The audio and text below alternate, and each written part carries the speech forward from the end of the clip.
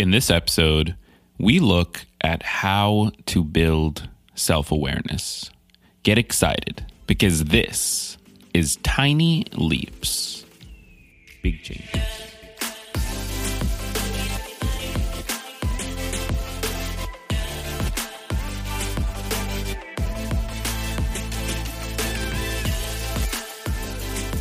Welcome to another episode of Tiny Leaps, Big Changes, where I share simple strategies you can use to get more out of your life. My name is Greg Clunis, and self-awareness is one of the most important requirements to creating consistent, long-term change in your life.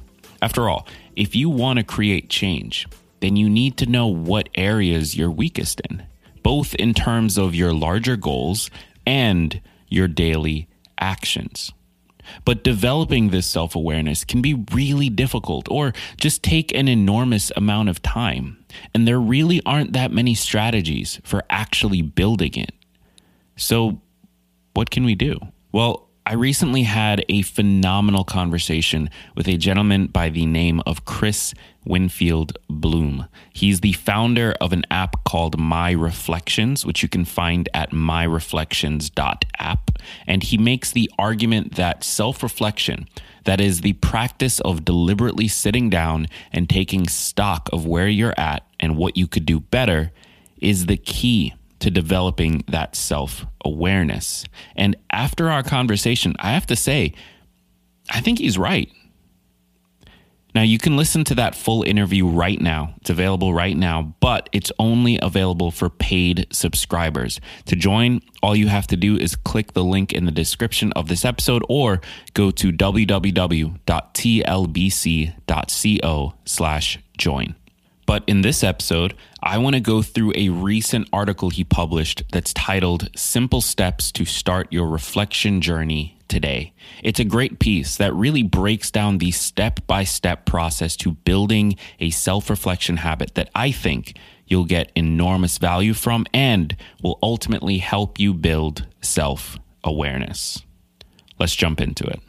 Self-reflection is, quote, the deliberate act of considering decisions, actions, and outcomes with the intent of learning from them for personal or professional development, improvement, and growth, end quote. How reflection actually works is succinctly explained via the action, observation, reflection model or spiral of experience. When found in a situation, we make decisions that lead to actions that have observable outcomes, both positive and negative. When reflecting on those outcomes, we can refine our future decisions to achieve better outcomes. Also, research into the psychology behind decision-making found that when we're under stress, we tend to make decisions based on our experiences, as opposed to when stress levels are lower, when we have a natural inclination to explore analytical and creative solutions to our problems. Self-reflection is a way of increasing your experience gained from every situation and ensuring that you can make the best possible decisions in the future.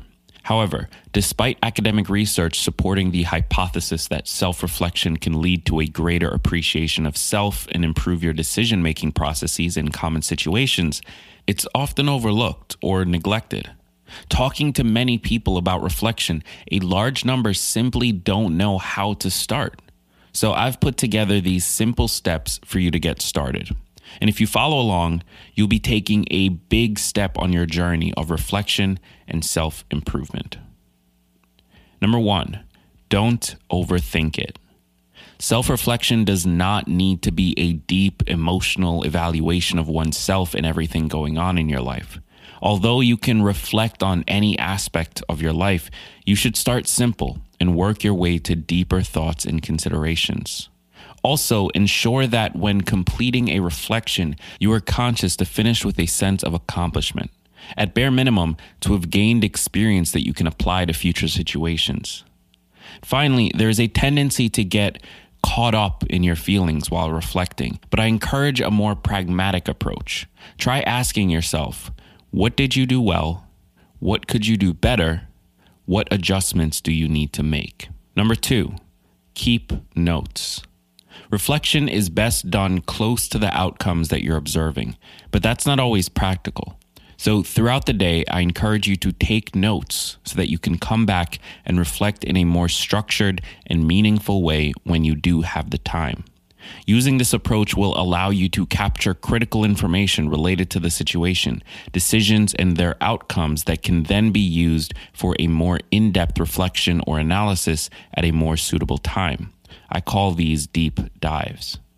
Implementing these processes in your reflection habits can positively influence the way that you reflect because you'll have reflection triggers to focus on during your reflection session, and it takes the anxiety out of missing reflection opportunities throughout the day.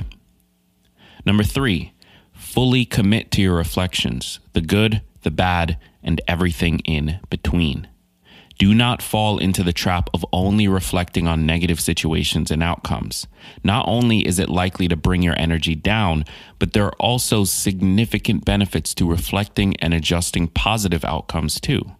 Simply put, if an activity, project, or event is significant to you or your career, then you should reflect on it. Make that commitment to yourself.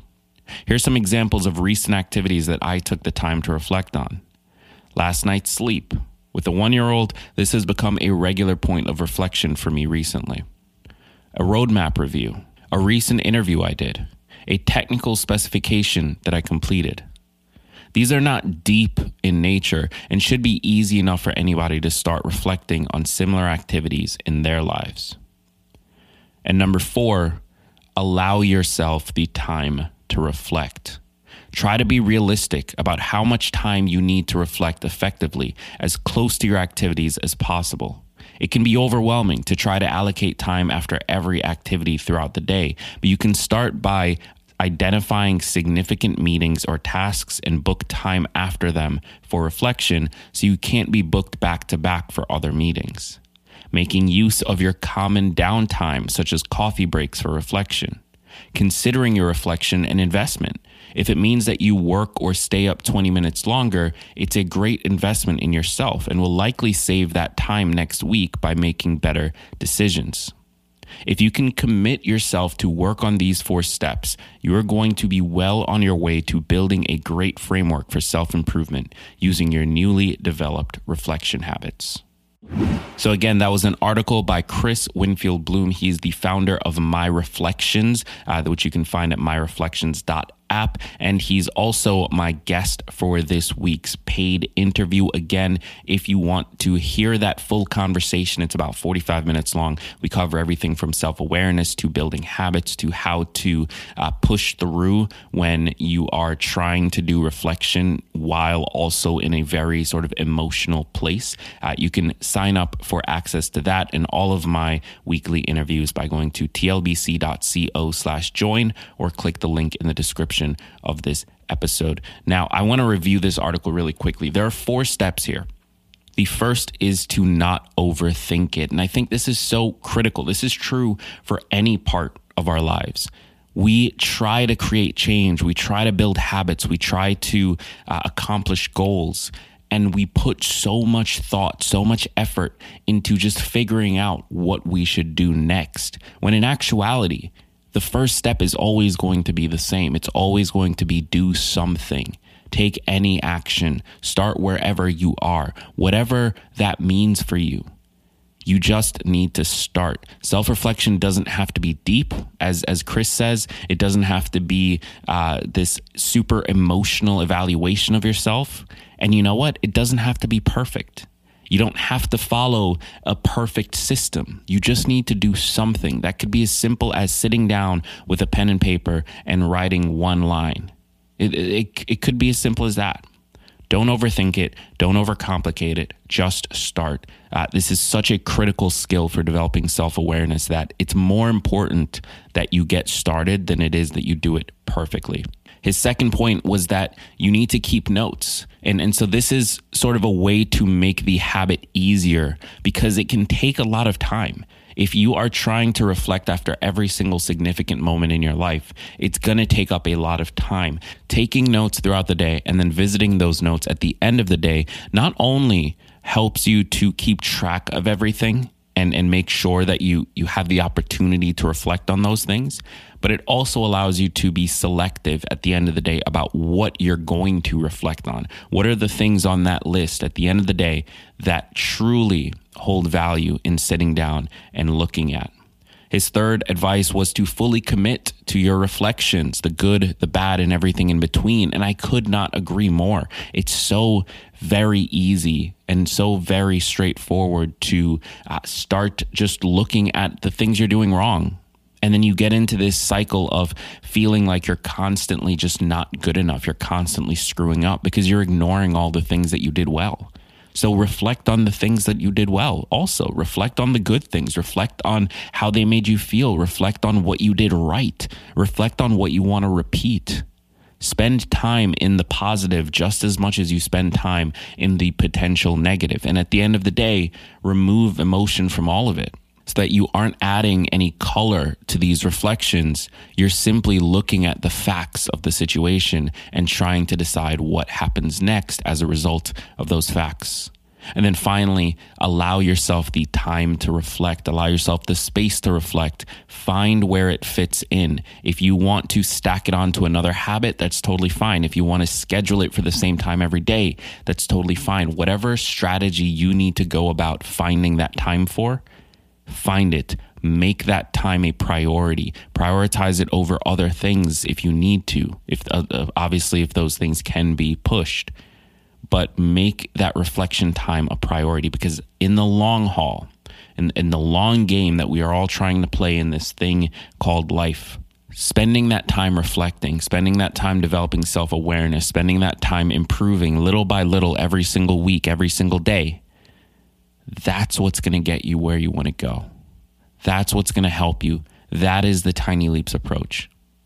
So I encourage you to connect with Chris. You can find him on Instagram or Twitter. Both of those links are in the description of this episode, as well as links to his website.